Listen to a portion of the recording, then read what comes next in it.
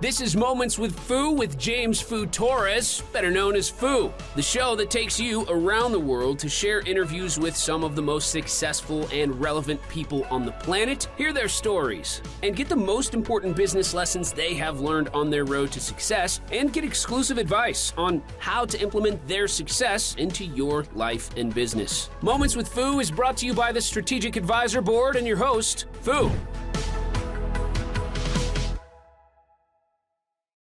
Hello and welcome to Moments with Fu. I'm your host, James Fu Torres, but you can call me Fu, hence the name of the podcast. And today I have Farah Saleh. She is a CPA and founder of Lumen Tax Resolution, and I'm going to let her tell you more about that. But first, Farah, how are you? I'm doing well. How are you? I'm doing good. It's just you told me like it was pronounced like Sarah, and then I went my mind. It's Oh my okay. God. I practiced it and everything, but it That's happens. okay. It's okay. I forgive you, but thank you for having me today. Thanks for taking the time. So let's kick it up with a quick introduction about yourself and your company. Okay, sounds good. My name is Farah Saleh. I'm a virtual CPA. I'm based out of South Florida, but I serve clients worldwide. I'm a licensed CPA in Florida, Michigan, and Australia, and I specialize in tax resolution, which is a service that helps individuals and businesses with their tax problems. And I also specialize in tax advisory and tax planning as well. Awesome. It's something that is extremely important. I love the tax space because that's one of the biggest expenses, if the biggest, I believe, the biggest expense that we're all gonna have. So it's good to be able to minimize that cost because saving money is making money, right? So it's hard to earn money, so keeping as much as possible is very important. And then getting on sticky situations with the government, right, with the IRS, and not many people are able to properly represent clients with the IRS. So I haven't met many people. So you're one of the few that I've met. So definitely something very important. So on that note, right, that your expertise is that tax resolution. What is some advice for business owners that they should watch out for to not get in a situation that it gets in a big problem with the IRS, or any other advice that you think that might be good for business owners to know given your expertise? Yeah, that's a really good question. So I'm not sure if you heard or not, but the Inflation Reduction Act that was passed in August 2022 gave the IRS about $80 billion of funding. Recently, about 20 billion or so that was rescinded in the Fiscal Responsibility Act of 2023, but that's still an overall increase of 75% to the IRS in funding, which means that they are making enforcement one of their top priorities. There's a $1 trillion tax gap that they're trying to close. So with all of that being said, what I can definitely recommend or advise businesses to do is to just be compliant. The statute of limitations is 3 years for audits. So just making sure that their reporting is precise, their practices are in compliance with what the IRS is asking for. If you're a single member LLC or sole proprietor filing on your Schedule C on your personal tax return, those do tend to get audited a bit more. If you're a partner in a partnership, those do tend to get audited a lot less than the other returns. And if you own an S corporation and you're not taking a reasonable compensation, the IRS has been pretty vocal about pursuing those individuals. Anyone with unreported cryptocurrency or high income non-filers, high income is now considered to be $100,000 of AGI, believe it or not. So just being diligent in your practices, making sure you have a good CPA or a good accountant. And I would definitely always recommend keeping your personal and your business income and expenses completely segregated. You don't want to pierce the corporate veil. And in the event that they're ever, God forbid, audited, it's hard to explain to an IRS agent why certain expenses are commingled and trying to justify them. So just being diligent in their practices for sure.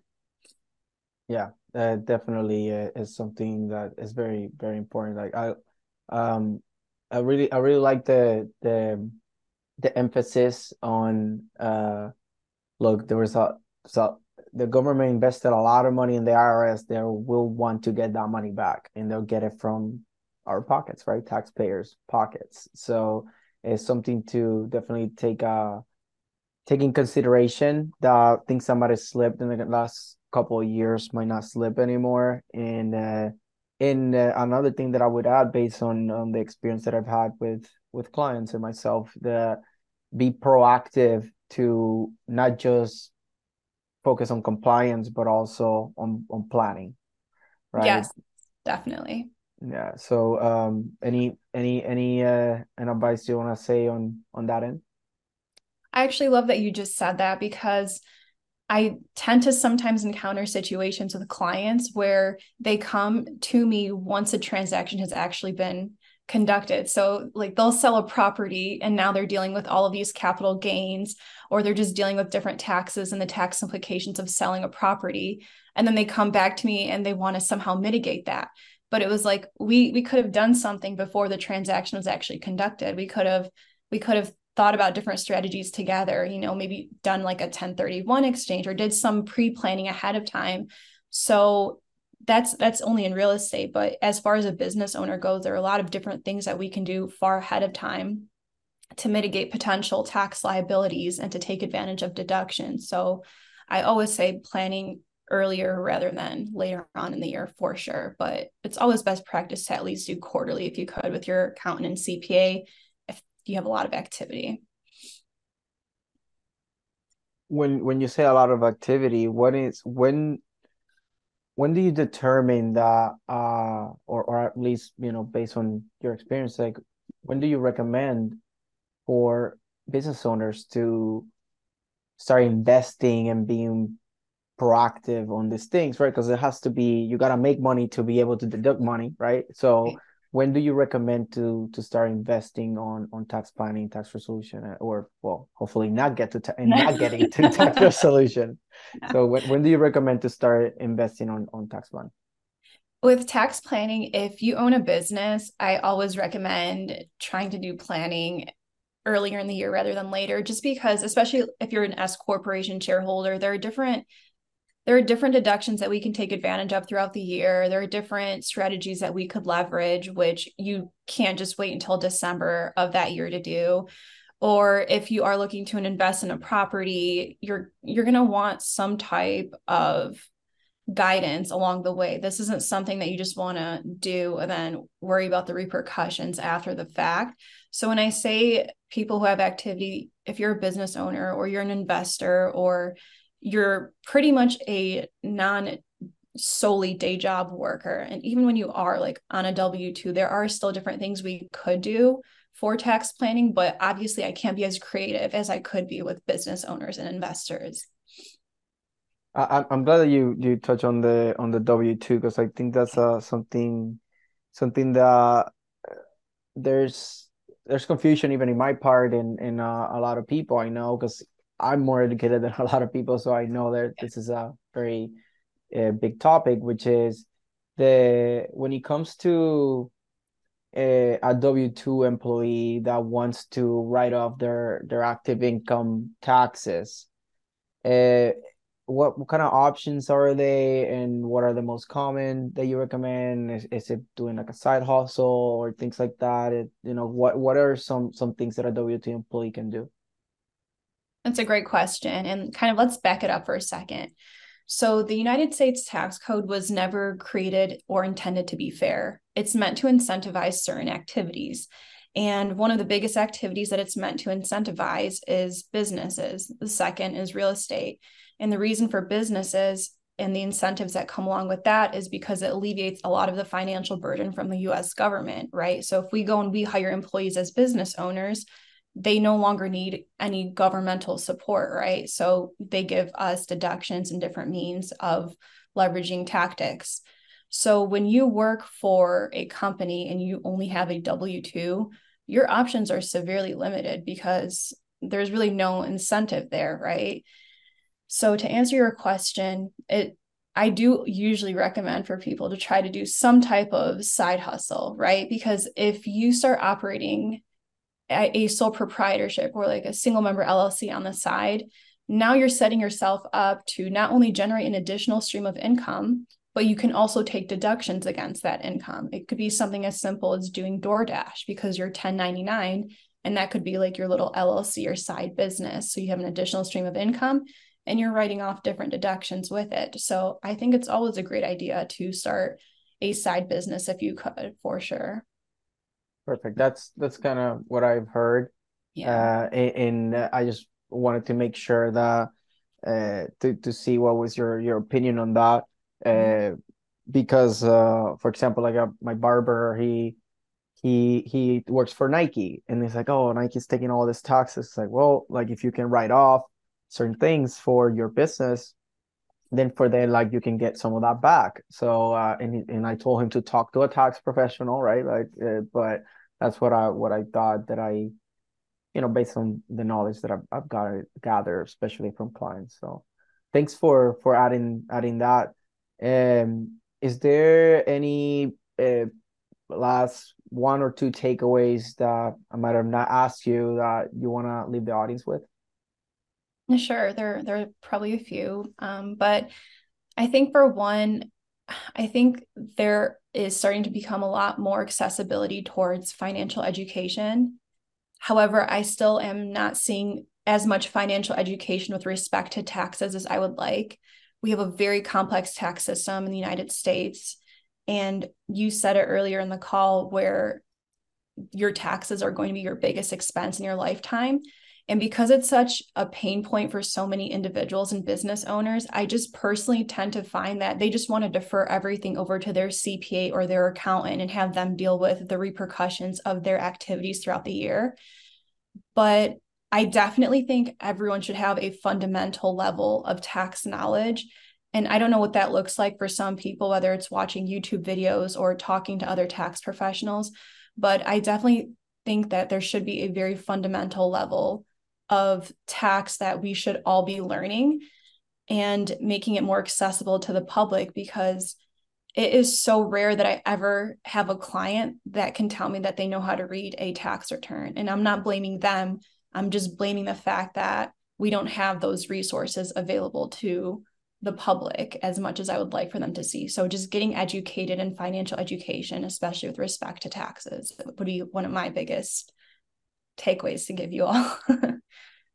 Good. Thank you for that. And I completely agree. Education and knowledge is power.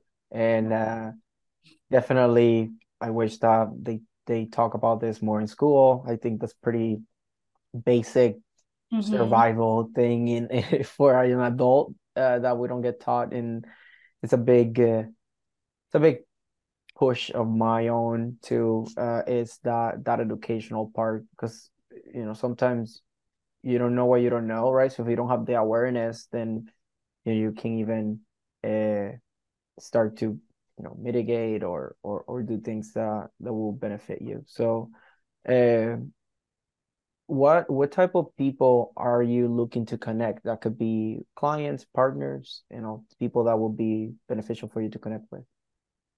Yes, thank you for the question. I would say just like-minded individuals like myself, so other entrepreneurs. It's always great to connect with other young entrepreneurs, and especially if they're in my profession. I find that there are not too many young CPA business owners, so I love connecting with them and just kind of exchanging ideas with them. But from a clientele perspective, I would say any service-based businesses that are looking for monthly tax planning and thorough tax planning at that, or any individuals or businesses who are having IRS problems where I could potentially help them, you can feel free to reach out to me.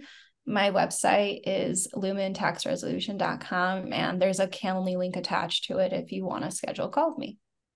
Perfect. That was my next question. How can people connect with you? So you beat me to it. So thanks for taking the time. I think that you dropped some very valuable tips, and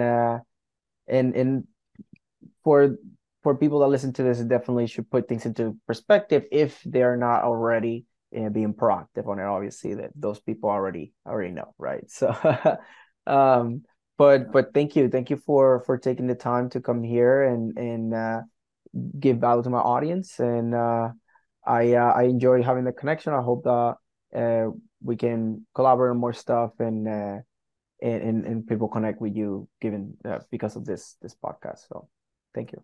Likewise, thank you so much for having me, and I look forward to our collaboration in the future for sure. I think there's a lot of benefit we can get from each other. So I agree. Young entrepreneurs passionate about the wealth, right, and how to preserve it in a general sense. So right. perfect. So this was Farah and Fu, and this is us signing off. Bye. Thanks for listening to Moments with Fu with your host, Fu. Please leave your feedback and visit strategicadvisorboard.com to get the latest and greatest business advisement on the planet. Follow us on social media for updates, and we will see you on the next episode.